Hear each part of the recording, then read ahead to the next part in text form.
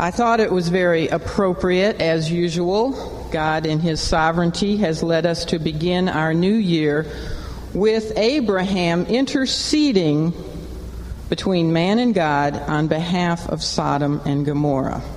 And if you'll be patient with me as we get toward the end of our lesson, I will discuss some of how that relates to the events of our day and what happened just 2 weeks ago. Well, we did end our second year of study in the book of beginnings, the book of Genesis, while in the midst of looking at the life of a very great Old Testament patriarch named what? Abraham, right. Now, Abraham is referred to in the Scripture by a number of names and titles. We looked at this last year, such as Father of Many Nations, which was kind of a joke because he didn't even have any children for so many years.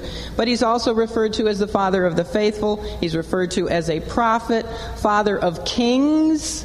He's referred to as a mighty prince, a man strong in faith. We always think of Father Abraham as the father of our faith. But one of the most precious titles, I think, in all the Scripture is that Abraham is called the friend of God. And that's unique. He is the only individual in all of the Old Testament to have this specifically said about him. He's the only one in the Old Testament to be called the friend of God. Now, why would Abraham have this distinction above all other persons in the Old Testament? Well, probably, and there is almost unanimous agreement, that it is because of the intimate conversation that Abraham has with the Lord Himself right in Genesis chapter 18, which is the chapter that we're going to be looking at this morning, as well as also the confidence in Abraham, which the Lord demonstrated in this very same chapter. So why is Abraham called a friend of God? Primarily because what we learn about him and his relationship with the Lord in Genesis chapter 18, and therefore the title for our lesson on Genesis 18 is very appropriately entitled The Friend of God. That's what we're calling our lesson. This 42nd lesson in our Genesis study is entitled The Friend of God. Now, in the 33 verses which make up Genesis chapter 18, we'll be looking at 3 sections. And you can see them on that outline that I have given to you. First of all, we'll be looking at verses 1 to 8, the ministry of Abraham, then verses 9 to 22, the messages given to Abraham by some very, very special guests or strangers who visit him. And then, third of all, in verses 23 to 33, we'll be looking at the mediation of Abraham as he mediates between God and man, between God and what he's going to do with Sodom and Gomorrah. So let's begin very quickly. I know I'm going to be moving along fast, but there's so much to cover. Let's look at verses 1 to 8, Genesis chapter 18, the ministry of Abraham. It says, "And the Lord appeared unto him," that's speaking of Abraham, unto Abraham, "in the plains of Mamre. And Abraham sat in the tent door in the heat of the day. And he lifted up his eyes and looked, and lo, 3 men stood by him. And when he saw them, he ran to meet them from the tent door and bowed himself toward the ground and said, My Lord, if now I have found favor in thy sight, pass not away, I pray thee, from thy servant. Let a little water, I pray you, be fetched, and wash your feet, and rest yourselves under the tree. And I will fetch a morsel of bread, and comfort ye your hearts. After that ye shall pass on. For therefore are ye come to your servant. And they said, So do as thou hast said. And Abraham hastened into the tent unto Sarah, and said, Make ready quickly 3 measures of fine meal. Sarah, the boss is coming to dinner. Hurry up and make some bread. That's my interpretation there. He says, knead it. Now he's telling her how to make it. Knead it and make cakes upon the hearth. And Abraham ran unto the herd and fetched a calf, tender and good, and gave it unto a young man. And he hasted to dress it. And he took butter and milk, and the calf which he had dressed, and set it before them. And he stood by them under the tree, and they did eat. The patriarch's experience with God as related to us in this chapter begins with him just very simply sitting in the doorway of his tent in the middle of the noonday heat. We notice that in verse 1. Now we know that the experience of Abraham here in this passage was with God himself in the person of Jesus Christ, the Lord Jesus Christ. Of course, this is a pre-incarnate appearance of Christ, which in theology is called a Christophany. This is the appearance of Christ in a human form before he was actually born in Bethlehem. Now, we know that this experience was with the Lord himself because in verse 1, if you'll notice the word the Lord is all in capitals, L-O-R-D, all capitals. In Hebrew, that is the word Jehovah. And Jehovah, of course, is, in the Old Testament, the Jesus of the New Testament. Now, because verse 2 states that Abraham lifted up his eyes, we might assume that he had been praying. He might have been praying about God's earlier promises to him back in chapter 17 that we looked at in May regarding an heir, the promised son who would carry on the messianic line. And this promise in chapter 17 that God had given to Abraham had probably only been a few days earlier. I know it's been 4 months for us, but it only probably was just a few days or at the most a few weeks when Abraham had actually heard that, yes, Sarah would bear him a son. It wouldn't be Ishmael, would not be the promised son, the one who would carry on the messianic line. It would be Sarah's son, and he was told that he was to name that son Isaac. And so, very likely, Abraham had been thinking about these things. That had been a very hard blow for him because he was very much concerned and he loved his one and only son at that time, who was Ishmael. Ishmael, at the time Abraham received that revelation in chapter 17, Ishmael was 13 years old. And so it had shaken Abraham to hear that Ishmael, who he dearly loved, was not going to be the promised son, the one that all the promised blessings would go to, and the one who would eventually, through his seed, would come the promised seed of the woman that we talked about back in Genesis 3:15. And especially he might have been thinking about the fact that God had told him that his barren, beyond childbearing, 89-year-old wife, Sarah, was to be the mother of this son he was to name Isaac. And so most likely we might suggest that this is what Abraham was meditating on or praying about when apparently he sensed the presence of others, and he lifted up his eyes, and it says that, lo, 3 men were standing there right by him. Now, we do not know for certain whether Abraham realized at once. Oh, I seem to be one transparency behind here, don't I? But we don't know if right at the beginning, if he knew the great importance of these 3 strangers who were standing there before him, who we learn later as we read on in chapter 18 and also look at chapter 19. We learn that they were indeed the Lord Jesus Christ, who was the leader, and who was with him? 2 holy angels. So those were the 3. We learn that. There's no speculation about that. But we don't know if Abraham knew this right away. Some suggest that he did not know right away who the 3 strangers were, and that he was merely demonstrating godly hospitality to his visitors. Now, it is highly probable that the author of the book of Hebrews, whoever he was, whether he was Paul or someone else, that he had Abraham and Genesis chapter 18 in mind when he told his readers to be not forgetful to entertain strangers, for thereby some have entertained who? Angels unawares. That's in Hebrews 13:2. And we know he was probably very well thinking of Abraham when he wrote that admonition. Thank you, Charlotte.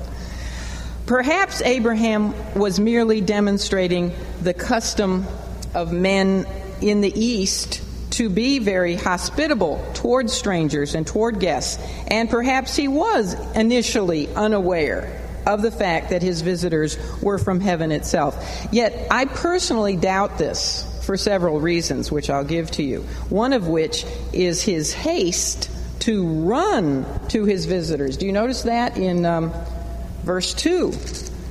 He runs to them. And then it says he's always running around as he's serving them. It says in verse 6 that he hastened to tell his wife to quickly bake some bread. And in verse 7, he runs out to the fields to pick out a calf. And then he asks a young man to hastily prepare the meat. Now remember, this is a very old man. Do you know how old Abraham is as he's running about in the heat of the noonday? 99 years old. I mean, he was either extremely, almost beyond common sense, concerned about being very hospitable to these visitors, or somehow he did sense that his guests were supernatural. After all, they did arrive before him, seemingly from nowhere. You know, if you think about it, it's strange that if they had been walking up to him, that an animal, a dog, didn't bark, or that a servant didn't see them first and come and tell Abraham that guests were arriving. Also, we see his surprise by the word lo in verse 2. That suggests, and like he lifted up his eyes and, hello, behold, there they were. It's like as if they appeared from out of nowhere, right there in front of him. Now, and another thing is that no one traveled in the heat of the day. That just was not something you did. You rested in the hot part of the day. Now, another indication, at least to me, that Abraham realized his visitors were uniquely special is that after he ran out to meet them, what does it tell us he did at the end of verse 2? He bowed himself toward the ground. And in Hebrew, you don't see this in English, but in Hebrew the phrase bowed himself is shachah. You don't have to worry about how to spell that or anything. But it is the usual Hebrew word for worship. And this is the first use of that word in the Bible. And I think it's very appropriate, or it would have been very appropriate, if the Holy Spirit did inspire Moses to use this word for the very first time to talk about true worship. That Abraham truly was worshiping the one and only God, the true God. Yet a further indication that Abraham realized he had a heavenly visitation from God in human appearance, that this was a Christophany, is given by his words in verse 3. It says that Abraham, as he bowed before the Lord on the ground, said, what? My Lord. And the word he used for Lord, now notice this is not in capitals. If Lord is all in capitals, it's the word Jehovah. If it is not all in capitals, it's the word Adonai. And this is a title for God. It's one of God's names. And we talked about this last year. Even though it is also a title of respect that's given for men, yet Abraham did seem to realize that his guest's arrival at this point in time, perhaps as he was even praying about Sarah giving birth to the promised son, that their arrival was providential. And so he said, my Lord, if now I have found favor in thy sight, pass not away, I pray thee, from thy servant. And those words, if you think about it, those would be very curious words if they were spoken to total strangers. I mean, men he just met.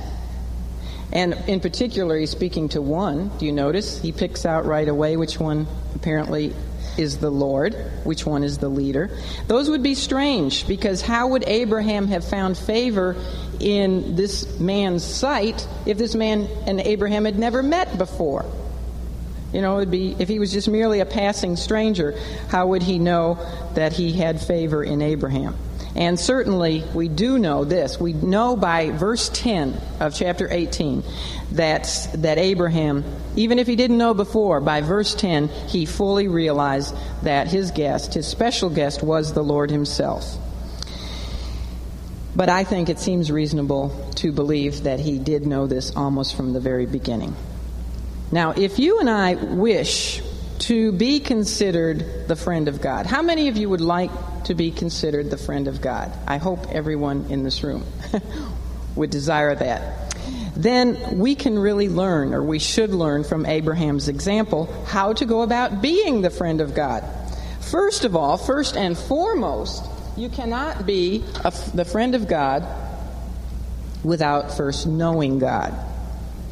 That's vital. And we learned last year that Abraham truly did know God. In other words, he believed in God, and he believed in God's promises regarding the Messiah, the coming Savior, the promised seed of the woman, the promise that was given to Adam and Eve all the way back in the garden, that one day her seed, a woman's seed, which speaks of a virgin birth because women don't have seed, that one would come from a miraculous birth, and that he would defeat sin and Satan.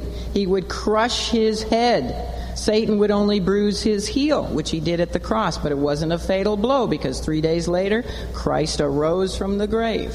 He believed that promise. That's what it takes to be saved.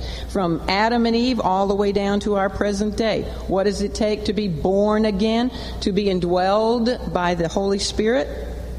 It takes belief in Jesus Christ, that he is the one who came, crushed Satan's head, defeated death in the grave, and rose from the dead on our behalf. He died for our sins. He took our sins upon him on the cross. He paid the wages of sin, which is death, for us, for you, and for me.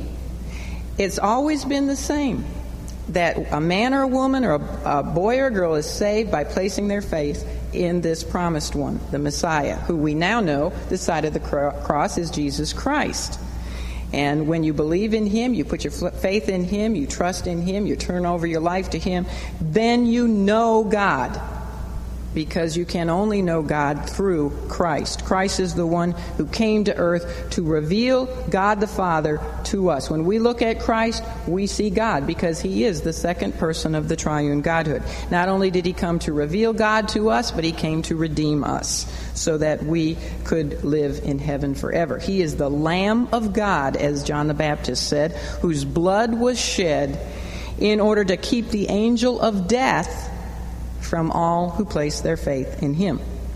So first of all, if you want to be the friend of God, you have to know him. You have to be born again. And if you're in doubt about that, if you don't know that you've ever been born again, and I use that term because Jesus used that. He said, except a man be born again, he cannot see the kingdom of God. If you don't know that for sure, we need to settle that today. Because as we just saw 2 weeks ago, life is frail. Life is fragile. You don't know that you even have the next breath. And the only thing that matters, the only thing that mattered for those some 7,000 people who perished was, did they know Jesus Christ as their Lord and Savior? Nothing else mattered at that point in time. How much money they made, who they were married to, how many problems they had, if they had cancer, if they had physical problems, if they had problems with their children, whatever problem, nothing mattered in that split second of time, except did they know Jesus Christ as their Lord and Savior? If they did, they were instantly in his presence. And I'm sure there were some that did. And they did not perish. They were not destroyed. They were instantly in the presence of their Lord. I don't know how many of you saw that email picture of the little boy that drew the picture of the Twin Towers and Jesus Christ standing above, but that blessed my heart so much with those that were his children just coming right immediately into his presence. Christ was there. He took precious in the sight of the Lord is the death of his saints. But let's remember, too, that he takes no delight in the death of the wicked, those that don't know him. Anyway, I'm getting off onto a tangent. But first, please, know God. Secondly, to be the friend of God, you need to spend time with him. And praise the Lord, that's why you're here today, right? Because you want to spend time with the Lord. How do we spend time with him? We spend time with him through prayer. That's what Abraham was doing. He was praying to the Lord in the middle of the day. And we spend time with him when we meditate on his words. And that also is what Abraham had been doing. And then, being the friend of God involves ministry to him. Abraham ministered to the Lord, and he did so in a very gracious and a manner which is an example to us. And so it would behoove us to look at how he ministered to the Lord so we can learn from his example. So let's consider for a minute the ways in which Abraham gave us an example to follow when it comes to ministry for others. To begin with, we learned that Abraham ministered to the Lord immediately, right? I mean, just boom, there he was running out to greet his guests. Rather than walking out to meet them, which you would think that a 99-year-old man in the heat of the day might do. No, Abraham ran to them. And then he ran to Sarah. And then he ran to the fields where his herds were kept, and he instructed Sarah and the young man who dressed the calf to do the same, that everything should be done in haste, immediately. I mean, we need to redeem our time wisely. We need to be immediately about the business of the Lord. That's why we're here. We shouldn't procrastinate and put things off for tomorrow. We might not have tomorrow. We shouldn't sit around and say, well, I'm getting pretty old and my bones are kind of achy. I mean, we don't have an excuse. Anybody in here 99? I mean, some of us might be getting close to that, but still, we can always be a prayer warrior. Abraham, he didn't give the excuse that I did that when I was younger. I'll let one of my servants go out and greet them and take care of all these things. He did not leave ministry to the younger people to do. He got involved immediately. The mark of a good servant for the Lord is quickness in the recognition of duty. If you see a job needs to be done, do it. In fact, that takes us to another point about Abraham's ministry. Abraham served the Lord personally. Although he had a lot of servants, we learned this back in chapter 14, and he could have very easily sent one of them out to greet the visitors, yet what did he do? He went himself. It's not enough for us to encourage our children or our grandchildren or the kids in our Sunday school class, or anybody who's within our own circles of influence, that they go out and serve the Lord. I mean, yes, granted, we should be doing that, but we must do it ourselves. We must be the example to both our peers and to those generations which are younger than ourselves. And it isn't sufficient just to give money to the church and say, well, they'll take care of the missions and they'll do the work of the Lord. We all need to have personal involvement in ministry for Christ. Also, we find that Christ's ministry to the Lord and to the two men who turned out to be two holy angels who were with him was done in great humility. He bowed before the Lord in a very humble position with his face on the ground. And he referred to himself rightly as what? A servant. He didn't say, I'm mighty Abraham, the great patriarch, the father of the faith. No, he called himself a servant twice, verse 3 and verse 5. Now, he could have sat down with his guests under the shade tree. But instead, what did he do? I mean, he could have sat with them and kept them company and told his servants, run and tell Sarah to do this and run and get a calf, da-da-da-da-da. But he didn't do that. He made sure they were comfortable under the shade of a tree, and then he himself ran about making sure that all was ready and done right. Furthermore, when it was time for the meal, this is kind of shocking, he could have sat down with his guests and eaten with them. Or he could have had Sarah wait on them, or one of his servants serve the guests. But as we're told in verse 8, Abraham himself set the food before his special visitors, and it says he stood by them under the tree while they ate. He was ready, you see, to meet their every need, as he had done as he had done when they arrived, because he made sure at that time when they first got there that they were given water to drink and also water to wash off their dusty, dry feet. And also when he made sure that they had a place to rest under a shady tree. And so he served humbly. Notice that he referred to this wonderful feast that he had prepared. He referred to it just merely as a morsel of bread. He wasn't bragging about all that he had gotten for them. And notice he gave his best. Should we give our best? Yes. We should give our first fruits of service to the Lord. Give the best of our time, of our energy, of our treasures. Everything should be given, work for the Lord, ministry for the Lord, I've always said, should be first class. It shouldn't be sloppy agape. But he gave his best. Notice that the calf was a tender and good. He picked out that best calf he had. Now, a last point to notice with regard to Abraham's service is that he got others involved in ministry. He didn't just do it all himself so that he alone received the blessing from serving the Lord. Who else did he get involved? His wife, Sarah. He got a young man involved in dressing the meat, and we can also be sure that other servants were involved as water was fetched for the guests to drink and wash their feet, and then when the butter and the milk were prepared for the meal, etc. So Abraham is a dynamic example for us of how to serve others, or how to serve the Lord. He was a ministry-minded, humble, gracious, generous man. And we'd already learned this about him, hadn't we? Because remember back in Genesis chapter 13, he had allowed Lot to have the first choice of land for his herds. And we learned this in chapter 14, when he had gone forth and got personally involved in rescuing Lot and all the other citizens of Sodom and Gomorrah from those invading kings that had come over from the east. I mean, he could have just sent off his troops, but he went himself. We also learned this when he took back Hagar in Genesis chapter 16. He took her back graciously even after she had run away. So Abraham was the friend of God because he was always serving and he was always helping others. He ministered to others, and he even ministered to the Lord himself.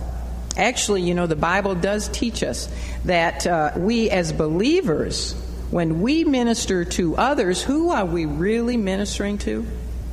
The Lord. Insomuch as you do it unto one of the least of these, my brethren, you're doing it unto Christ. Matthew 25:45. So you and I should be constantly looking for ways to help meet the needs of others. And we live right now, especially as never ever before, we live in a needy world. People are looking for answers, and we have the answer, and we need to be about our business of telling them the answer.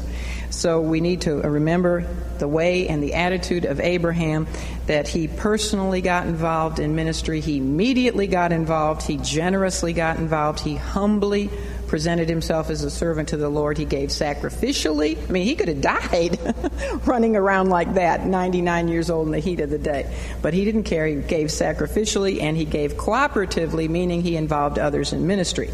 Okay, now let's move on to a second part of our outline, the messages to Abraham. And for this, let's look at verses 9 to 22.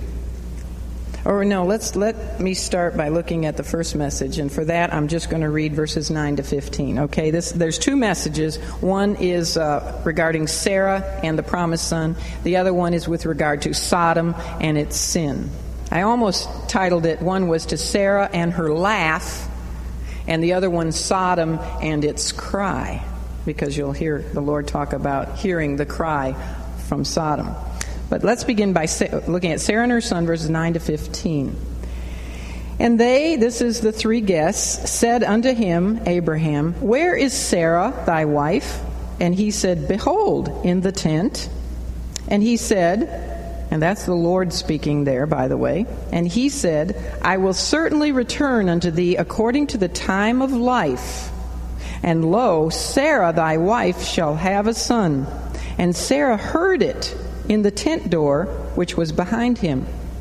Now, this is just to remind us, Abraham and Sarah were old and well stricken in age, and it ceased to be with Sarah after the manner of women. For Sarah laughed within herself, saying, after I am waxed old, shall I have pleasure, my Lord being old also? And the Lord said unto Abraham, wherefore did Sarah laugh, saying, shall I of a surety bear a child which am old? Is anything too hard for the Lord? You might want to underline that. Very, very important verse or sentence. Is anything too hard for the Lord? At the time appointed I will return unto thee according to the time of life, and Sarah shall have a son. Then Sarah denied, saying, I laughed not, for she was afraid. And he, the Lord, said, nay, but thou didst laugh. Okay, we'll stop there. For the first time since Sarah had dealt harshly with her Egyptian handmaid Hagar, she is now brought back into the action of the book of Genesis here in this section. However, even though she's active, she is not visible. Where is she? She's hiding behind the flap of a tent. Furthermore, we discover that the important message of Abraham's guests in this verse. This is why they visited Abraham, was to give a message. Having completed their meal, Abraham learned what he might well have suspected, that they were not just chance strangers passing by. And their interest was in whom in particular? Abraham or Sarah? Their interest primarily was in Sarah. And isn't it interesting that they knew her name? I don't know if she'd been introduced, but they knew her name, and they asked where she was. And Abraham demonstrated his very glad surprise that they asked this particular question, because this is what's foremost on his mind, you know. He's very surprised, and he shows it because he says, "Behold." And then he says she's in the tent.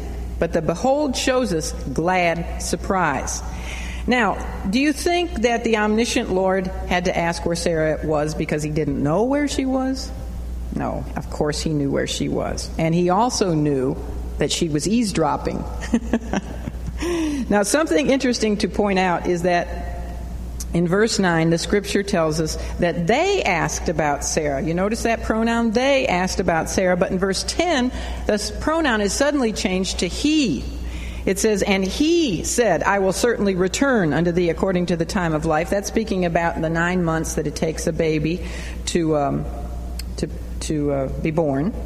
"And lo, Sarah thy wife shall have a son." Now, the word he obviously refers to the leader of this group.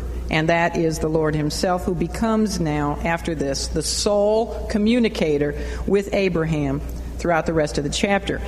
The end of verse 10 tells us that Sarah, who was inside the tent, but behind the flap, there'd be a flap door, which would separate her compartment from the rest of the tent, that she heard these words of promise. Now, don't you know, if you'd been in her shoes, you would have been right there too, listening to every word. Well, that's what she was doing.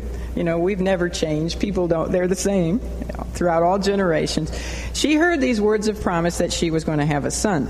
Verse 11 then reminds us, as I mentioned before, that they were old and that they were both well stricken, you know, beyond the age of being able to normally have children. And in Sarah's case, it had ceased with her to be after the manner of women, and you all know what that means. She was beyond childbearing years. In other words, only a miracle of physical regeneration within her body could make those words come true, that she would have a son. So even though Abraham must have surely already told her about God's earlier promise of Genesis 17:19, you know, that she was to bear a son, she, you know, not Hagar, she was going to have a son whom they were to name Isaac, she demonstrates her unbelief now, hearing these words from the Lord, by laughing within herself at hearing her guests speak this promise of prophecy. She thought to herself that she was just too old to have not only the pleasure of sex, which she talks about, but also, of course, to conceive a son. And she goes even a step further, and she says, my Lord is too old to beget too. Abraham's too old. Well, we find out that this isn't true, is it? Not with Abraham, because even after Sarah, he gets married again to Keturah and has a number of children. But Sarah did, the good news is that she did conquer her moment of unbelief. Her laughter was a laughter of unbelief, and we know this because of the context. We know this because of what the Lord said to her afterwards. Whereas Abraham's laughter back in an earlier chapter, I guess it was chapter 17, when he heard the good news about having a son through his wife, his laughter was a laughter of joy. and belief. So there is a difference in their laughters. But she conquered her moment of unbelief. And I believe that it was the Lord's next words, his next communication, which helped her to do this. In verse 13, we learn that the he of verse 10 is indeed the Lord. No doubt about it. Because again, what do we see? The Lord is written all in capitals. So this is Jehovah. This is the Jesus of the New Testament. This is the pre-incarnate Lord Jesus Christ speaking. No doubt about it. I'm not just speculating. Well, still speaking to Abraham, because Sarah had said absolutely nothing out loud, and she's still behind the tent flap. So we're really having a hard time with our transparencies this morning. But anyway, so the Lord is still speaking to Abraham, and he says, "Wherefore did Sarah laugh, saying, Shall I of a surety bear a child which am old?" Now, if you were Sarah, and you had not laughed out loud, and you hadn't said a single word out loud, what would that tell you about this man out there speaking? That he indeed was the Lord. He was demonstrating in that sentence, he was demonstrating to her who he was. Thank you again, Charlotte. I know why you came today. If he was merely a man, he could not have seen her hiding behind the tent, for one thing, nor could he hear her laugh within herself, nor would he know what her thoughts were. So she very quickly realized who her guest was. She realized that her guest was omniscient. What does that mean? All-knowing. He was all-knowing because he even knew her thoughts. And if he was omniscient, who did he have to be? There's only one who is all-knowing. He had to be God. And if he was God, what did that mean? That he was also omnipotent, all-powerful. Because if you're God, guess what? You're all-powerful. And there's only one who is all-powerful, and that is God. He could do anything. If he's God, can he do anything? Of course. And therefore that meant that he could even revitalize her body. He could turn back the biological time clock, and he could cause her body to go into a pre-menopausal condition and give her a son by her husband. Piece of cake. No problem if you're God. Problem if you're not God, but no problem if you're God. And it was God speaking. So his omnipotence is precisely what the Lord did express to Sarah in verse 14, which is one of the great mountain peak verses of the Word of God. The pre-incarnate Jesus Christ asks the question, and this is a rhetorical question which expects a no answer. Is anything too hard for the Lord? Is it? Obvious answer, no. If you're the Lord, nothing is too hard for the Lord. Dr. Henry Morris says this. He says, quote, "To ask the question is to answer it. With God, all things are possible.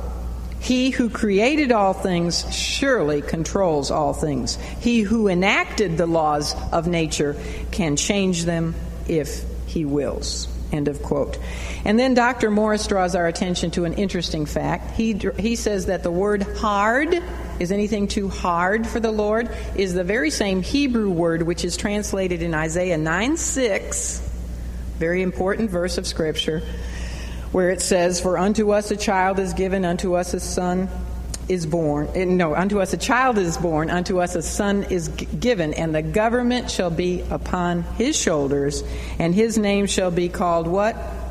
Wonderful. And then it goes on and says, Counselor, the mighty God, the everlasting Father, the Prince of Peace. Well, the word wonderful in Isaiah 9:6 is the same Hebrew word for hard in Genesis 18:14. So you could also say, is anything too wonderful for the Lord? And that's what we're talking about here. It was going to be wonderful that he was going to give old, barren Sarah a child.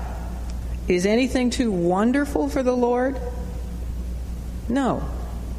Is it too wonderful to say that one day at the rapture of the church, every dead believer is going to rise up out of their graves into a glorified body and instantly be with the Lord, with their souls. And is it too wonderful to believe that when you know the Lord and you die, that you're immediately absent from the body and present with the Lord? Again, speaking of any of those that knew the Lord that might have died 2 weeks ago in that awful atrocity.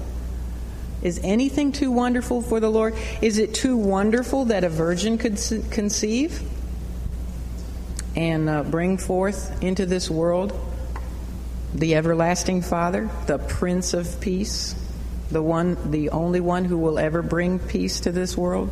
Is there anything too wonderful for the Lord? Is there anything too difficult for the Lord? The obvious answer is, of course not.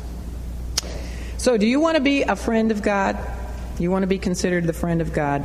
Then believe, as Abraham did, and as Sarah came to believe. Believe the great promises of the Scripture, because every single one of them centers on the person of His Son, the Lord Jesus.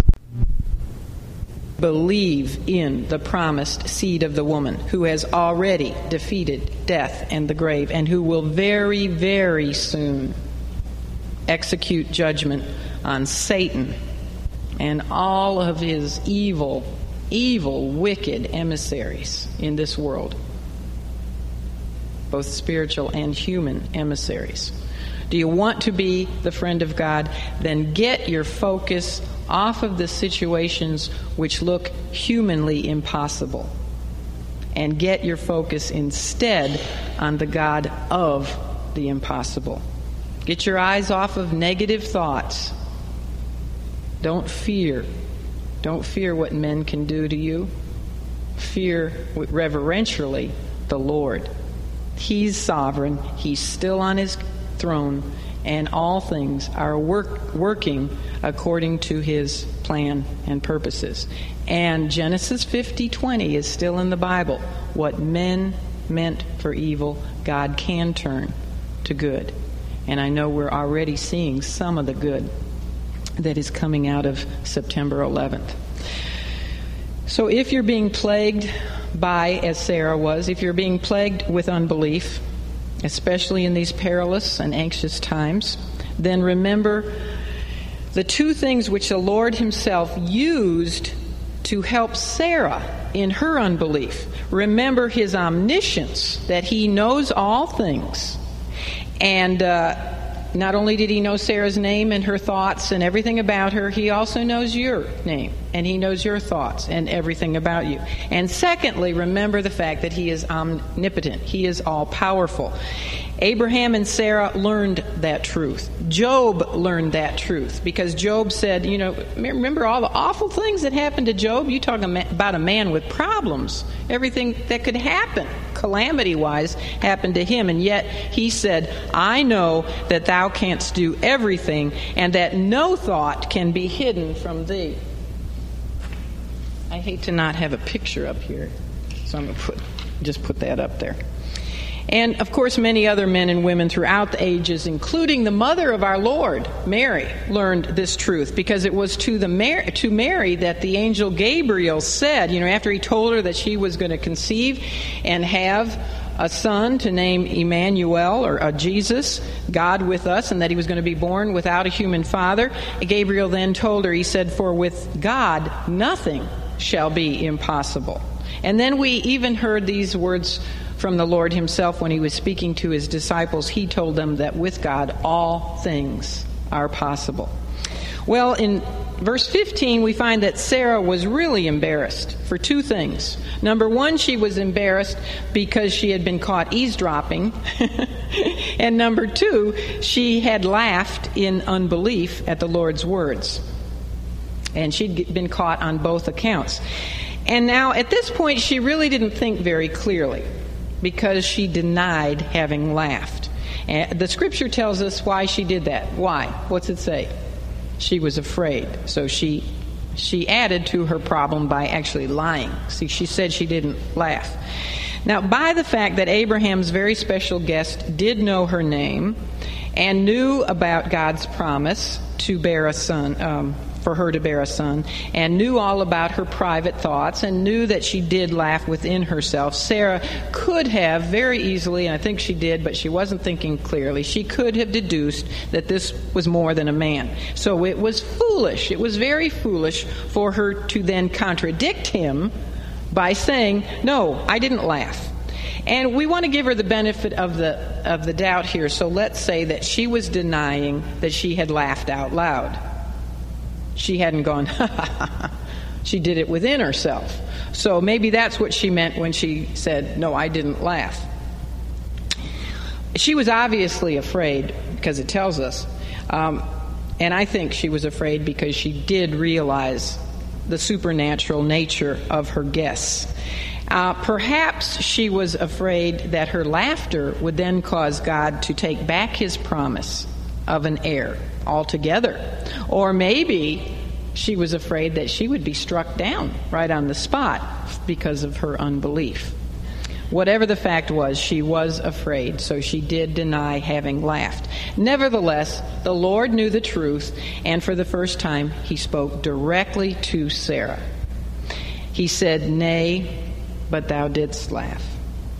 In other words, he told her that even though she may not have laughed out loud so that Abraham didn't hear her laugh, and any servants that might have been standing around didn't hear her laugh, yet he knew that she did laugh within herself, and he knew why. And that was total confirmation to Sarah that he was none other than omniscient God in human form. And never ever again do we read of any unbelief coming from Sarah. Okay, now let's move on to the most important part, in my estimation, of this chapter, and that's with regard to Sodom and its sin, and then the mediation of Abraham. So let's look quickly at Sodom and its sin, verses 16 to 22. "And the men rose up from thence," this is after they finished eating, "and looked toward Sodom. And Abraham went with them to bring them on the way. And the Lord said, Shall I hide from Abraham that thing which I do, seeing that Abraham shall surely become a great and mighty nation, and all the nations of the earth shall be blessed in him? For I know him, that he will command his children and his household after him."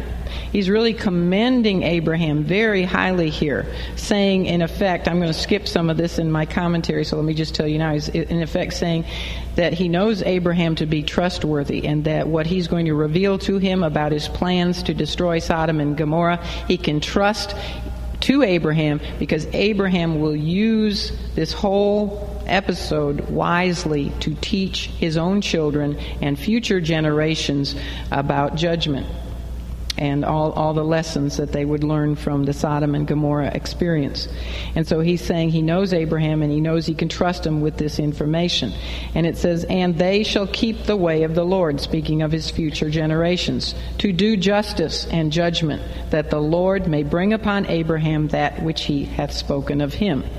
In verse 20, "And the Lord said, Because the cry of Sodom and Gomorrah is great, and because their sin is very grievous, I will go down now and see whether they have done altogether according to the cry of it, which is come unto me. And if not, I will know.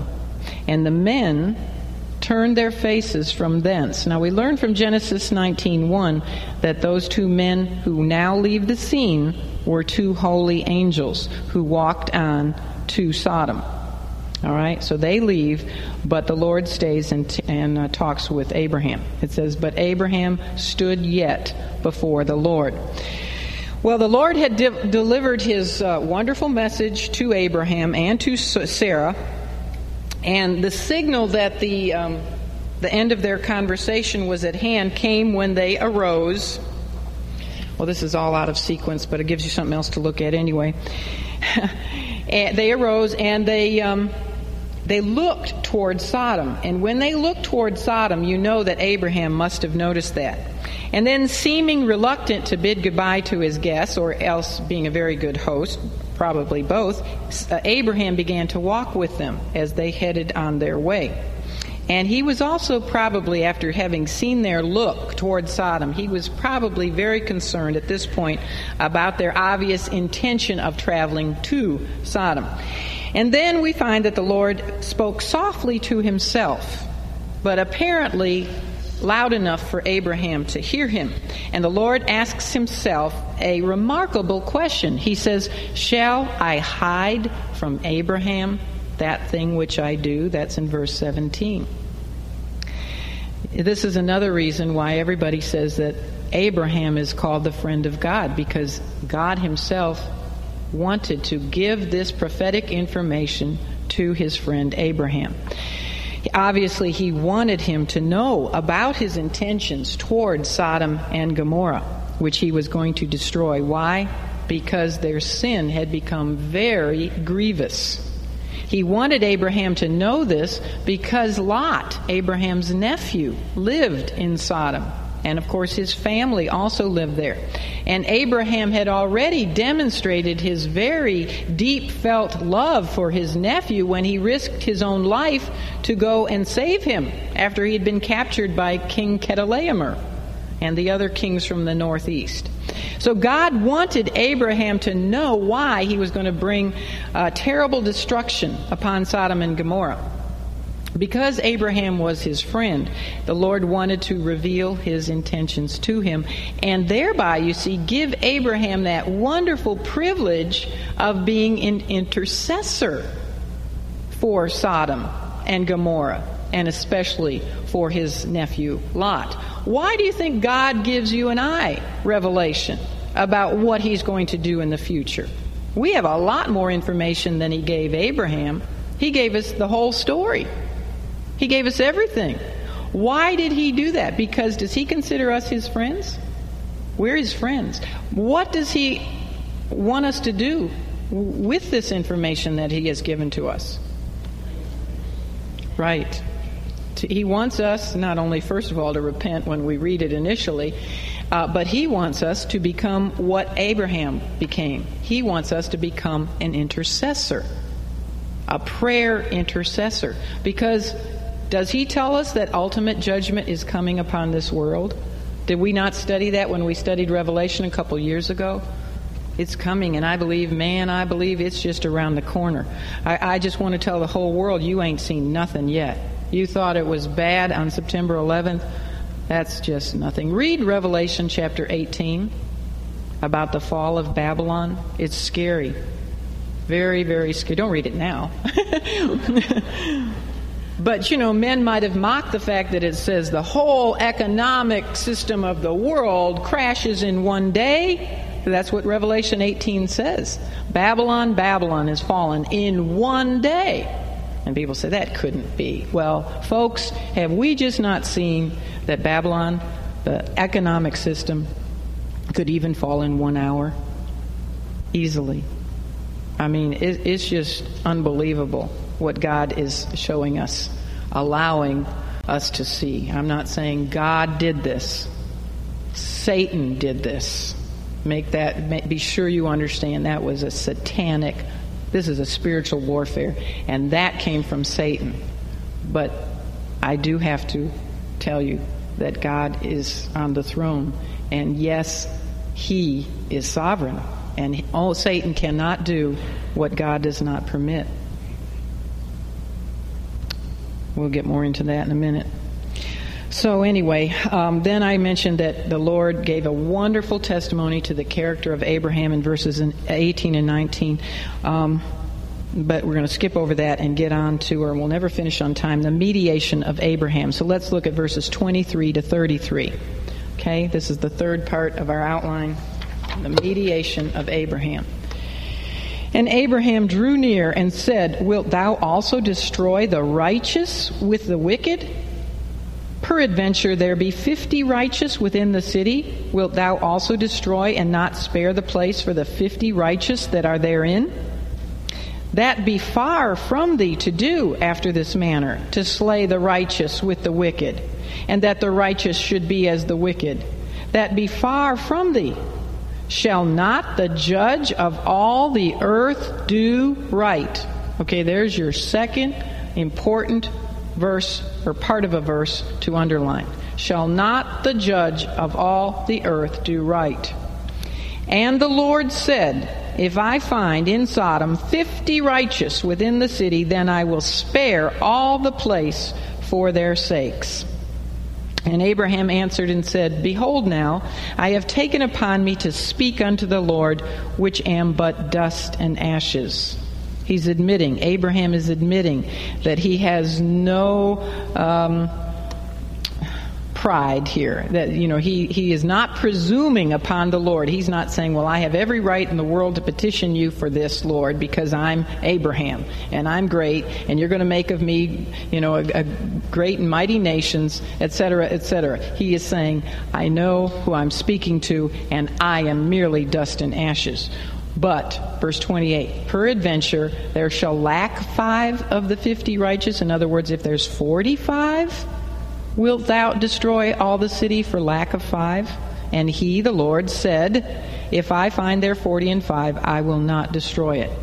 And he, now this is Abraham, this just keeps going back and forth, and Abraham spake unto him yet again, and said, Peradventure there shall be 40 found there? And he said, the Lord said, I will not do it for 40's sake. And Abraham was really getting somewhere, so he kept it up, and he said unto him, Oh, let not the Lord be angry. He knew he was getting a little carried away here, but he said, Let the Lord not be angry, and I will speak. Peradventure there shall be 30. Shall 30 be found there? And he, the Lord, said, I will not do it if I find 30 there. And he said, Abraham said, Behold now, I have taken upon me to speak unto the Lord. Peradventure there shall be 20 found there? And he, the Lord, said, I will not destroy it for 20's sake. Well, can you believe it? He does it one more time. This is the 6th time that Abraham petitions the Lord. And he, Abraham, said, Oh, let not the Lord be angry, and I will speak yet but this once. He said this will be the last time, and he kept his promise. He said, Peradventure 10 shall be found there. And he, the Lord, said, I will not destroy it for 10's sake. And the Lord went his way as soon as he had left communing with Abraham, and Abraham returned unto his place. In this third and final section of Genesis 18, we find one of the most remarkable accounts of intercessory prayer in all of the Word of God. Abraham was obviously very concerned about his nephew Lot and about Lot's family. Abraham also, if you think about it, he would have been very concerned about all the other citizens of Sodom and Gomorrah, many of whom he probably knew, because remember, he had gone and rescued all of them when he had chased the invading army all the way up to Damascus, and then rescued all the people who had been taken captive out of those cities. He got to know those little children and the women and the old men. He knew many of them. He probably went over and would visit Lot every now and then. And so he was concerned not only about Lot, but about all of the people there. So his bold intercession, you have to admit, this is very bold. I mean, you really have to be a friend of God to do this. And we are God's friends, so we have every right to do the very same thing. And if nothing else this week, or the last 2 weeks, I have been thinking about how important this is for you and I to be doing. Lord God, bless America. Spare our country. If there be only 10,000 righteous, please spare us. Let's get it down as low as we can, okay? I feel confident there are at least 10,000 righteous people in this country, and I'm sure many, many more. And that's why God has spared us all these years. That, along with, we are the number 1 country in the world which sends out missionaries with the gospel message. And most importantly, why has God been sparing us? Israel. So please, please, please, in your intercessory prayers, I beg of you, every one of you, pray that the United States of America, regardless of what happens, that we will always, always stay on the side of Israel. If we do that, we will have God's blessing. I will curse those who curse you. I will bless those who bless you. We alone stand with Israel. We need to stay there, and God will bless us. But boy, do we need to pray that. Of all the lessons we could study, I thought this is the most appropriate for what has just happened, that we need to remember how important it is to be intercessors on behalf of our country, on behalf of our lost loved ones and friends, on behalf of the world. We shouldn't just stop with America. Let's pray that America, who even though we are a post-Christian country, that we could somehow turn around. And that's up to you and I, members of the church. It's our job to turn this nation around. If my people, which are called by my name, will humble themselves and pray, God says, then He will heal our land and forgive us of our sin. Have we been sinful? Yes, we have. We've killed many, many babies in the womb.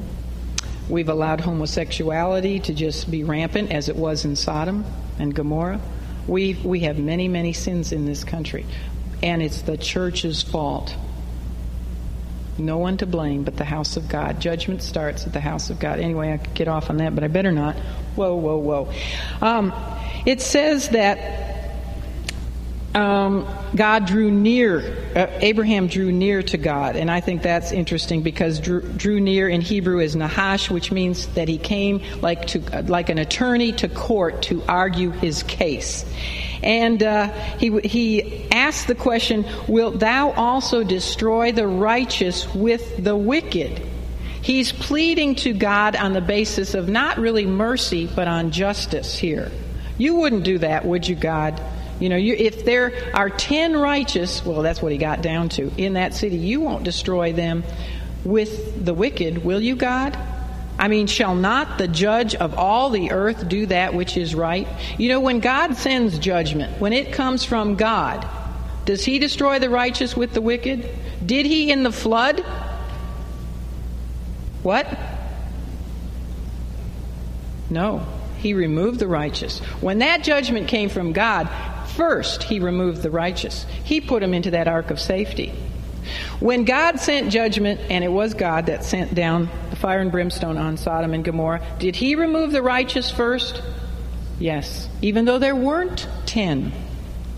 Still, He removed them. When God sends those judgments of the trumpet judgments and the seal judgments and the bowl judgments during the tribulation, does He remove the righteous first? Yes, He does, in the rapture of the church. Okay? So remember that.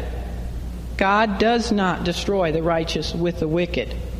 Now you say, well, what about the people that perished? That judgment did not come direct from God. That was a satanic judgment. And even still, the righteous were not destroyed. They are far better off than they were.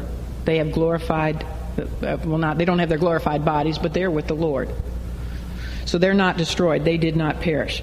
So even if we do not fully understand, and we don't, God's actions, we do know that He will always do that which is right. One day we will fully understand that truth. But until then, what do we have to do by faith? We have to believe it. Based on all that we know about God through His creation, based on all that we know about God through His Word, and based on all that we know about God through His Son, and all that we learn about His Son when we study the Scripture, then we find out that it's really, really not that difficult to believe that God will always do that which is right. Ultimately, He will be glorified, and He will do that which is right. Now, in light of that which occurred only 2 weeks ago, September 11th, with those terrorist attacks in New York and in Washington, D.C., and in Pennsylvania, we need to remember the truth of the obvious answers to the two towering questions of Genesis chapter 18. These are the two towers here. Two towering, important questions that are posed in this chapter. One, is anything too hard for the Lord? Class? No. Is anything too wonderful for the Lord? No. And shall not the judge of all the earth do right? What's the answer? Yes, He will. He will always, always do that which is right. Now, do I understand how everything that has happened fits into the prophetic picture? I've had people come to me and say, how does this fit into Revelation? How does this fit into eschatology? How does this fit into the prophetic picture of the last days? Do I understand it? how it fits in? No, I don't. Does anyone here? I'm waiting to hear how somebody's going to tie this in. I don't know how it fits in, because it is particularly difficult to do that, because the United States of America is not in the prophetic scripture. We're never mentioned by name in the Bible. And therefore, we do not know how we fit into the worldwide scenario, which is described for us in all the prophetic books and passages of the Scripture. I do know, however, this is one thing I do know that the Lord Jesus Christ will triumph eventually over all evil. I do know that he already has defeated Satan, and that Satan is getting very upset because he realizes that his time is coming to an end. Time is running out for Satan, and he is giving it all he's got. And we're very close, I do believe, to the rapture of the church. And I do also know that all those who place their trust in him will never perish. They will never be destroyed. Because nothing is too hard, nothing is too wonderful for the Lord. Furthermore, righteous justice will eventually come to all who have embraced wickedness. You know how they wanted to call our military action infinite justice, and people complained that that title only belongs to God, or that's only God's prerogative? Well, they were right. It is only God's prerogative. Infinite justice. Righteous justice will eventually come to all those who have embraced wickedness. And I also know that in the meantime, while you and I yet live here upon this earth, we are given the wonderful privilege of and the responsibility of interceding for the lost and of being a consistent godly witness to them, warning them of the wrath to come. We should point people to the truth of God's Word as never before, and warn them, as I said earlier, that they just have not seen anything yet.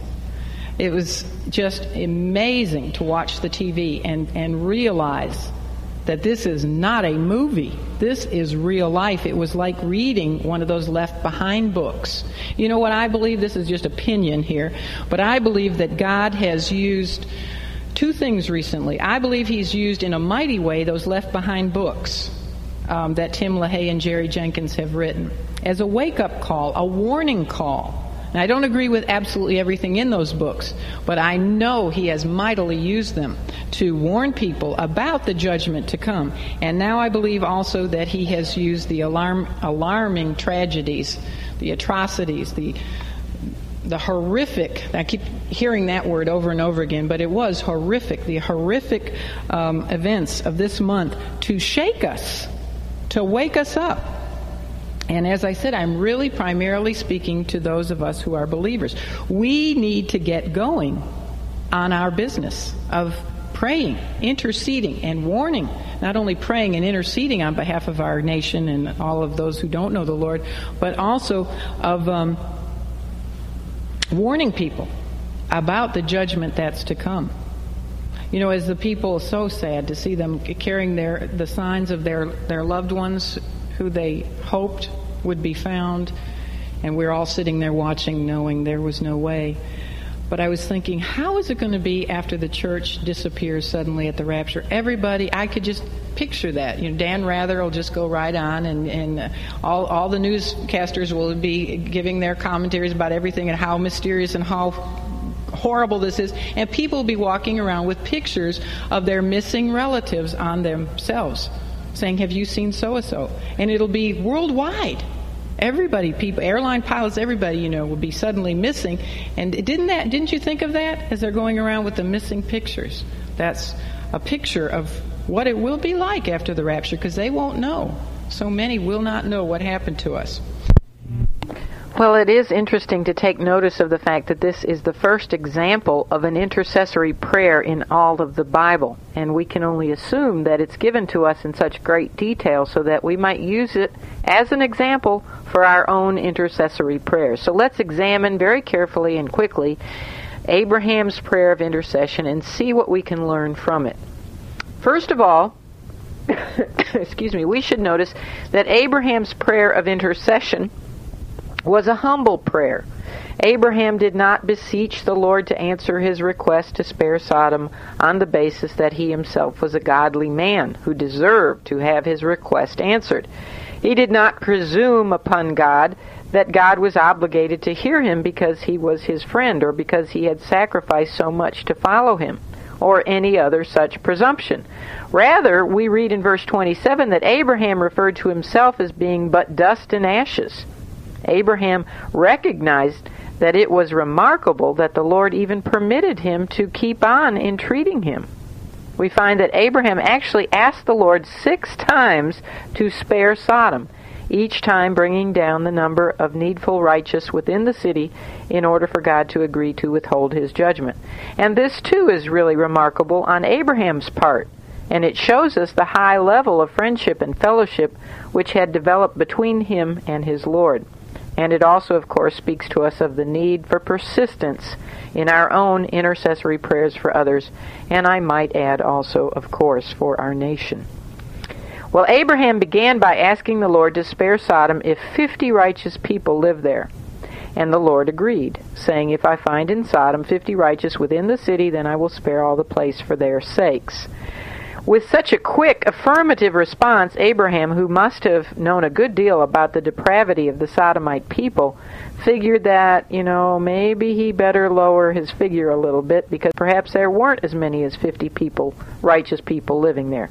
So he ventured to take the number needed to spare the city down to 45, and the Lord also agreed.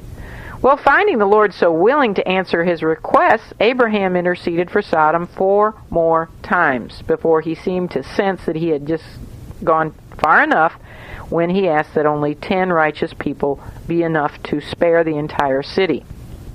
He must have been hoping that Lot would have at least influenced his own family for the Lord, and that they were all righteous. They were believers in God and his promises concerning the coming Savior. Lot had, we know, at least 2 sons, according to Genesis 19:12, and at least 2 married daughters. And we know this from the reference to sons-in-law in Genesis 19:14. We know also that he had 2 unmarried daughters. So along with his wife, that makes a family of 10 people. However, sadly, as we know, Lot had not influenced his family by his own righteousness and his own witness for God, and therefore most of his family perished along with Sodom and Gomorrah. But the fact yet remains that God would have spared the city. He would have, if there had only been 10 righteous people living there. He takes no pleasure in the death of the wicked, but he would rather have the wicked turn from their ways and live. Ezekiel 33:11. Now, 2 important truths that we can gain from this latter half of Genesis 18 for application to our own lives are, first of all, the importance of intercessory prayer in our own lives, and secondly, the importance of our individual witness. First of all, we must understand that God does not enjoy bringing judgment on any city or any people or any individual. He is not willing that any should perish, but that all should come to repentance. Furthermore, we should never underestimate the importance of our prayers on the behalf of others, whether nations or cities or people groups or individuals. For, as we've seen in Genesis 18, God does respond to the prayers of his people. He would have spared Sodom, according to Abraham's request, if indeed there had only been 10 righteous people living there. And he did see to it that the one for whom Abraham was most concerned, that being his nephew Lot, was removed before destruction came. And he even gave ample warning to his family members.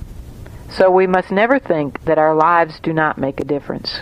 We may have no idea until heaven the good which has come to pass because of our intercessory prayers. Secondly, we should remember how significant our own individual witness is in 2 respects. As we find in this lesson, only 10 believers in the very large city of Sodom would have been enough to have spared the entire city from destruction. We should never underestimate the importance of even a small number of believers. The wicked of this world have no idea how much they owe to the righteous. For the sake of his own, God's blessings have been shared by those utterly undeserving, and judgments have been withheld from those who would have otherwise perished long ago. Think of how Laban's flocks were greatly increased for the sake of Jacob, and how Potiphar's household prospered for the sake of Joseph. And think about how God promised in Jeremiah 5:1 to spare Judah from captivity if only one righteous person had been found in Jerusalem. Even the extremely wicked and vile cities of Sodom and Gomorrah would have been spared if Lot had been a better witness to his own family, just to his own family. So this then takes us to the other side of the coin regarding the importance of our own witness. Not only does our presence within a society help to withhold judgment from that society, as the presence of the church in the world is like salt, a preservative preventing total corruption, but the strength of our witness is important in bringing others to righteousness so that they are rescued from ultimate divine justice against all ungodliness. Lot's witness, had it been strong, could have saved not only his own family, but his whole city from encountering the wrath of God. So once again, never underestimate the importance of your own testimony for the Lord. Well, this is such a rich chapter of the Scripture that we could spend much more time on it, and I hope that you will really think about its principles to your own life and to the life of our nation as you individually and then collectively in your groups go over the questions for thought and meditation this week and next Tuesday morning. And particularly think about the two very significant questions of this chapter. Is anything too hard for the Lord? And shall not the judge of all the earth do right? Think about how the answers to those questions affect your own understanding of life and of death and of God and of His purposes and His plans for this world and for you. And think, too, about your own responsibility, like Abraham, to be a humble, ready, willing, generous servant to the Lord and to others. Not only may we at some point in time be entertaining angels unawares, but in serving others for Christ's name's sake, we are actually serving Him. And then ask yourself also if you are truly behaving as a friend of God. First of all, do you know Him? Have you been born again? Secondly, do you spend time communing with Him through prayer and through meditation upon His words? Thirdly, as I just mentioned, are you busily active in His service? A significant part of that service involves intercessory prayer. Remember, one life can make a difference. Abraham's intercession for Sodom could have made a difference for many, many people if only one man, Lot, had done his job of being salt and light, even to his own family. So do not ever make the mistake of thinking that your one life does not matter, because it does. So make it to be a tremendous influence for good, and not, as with Lot, a stumbling block which keeps people from wanting to know your Savior.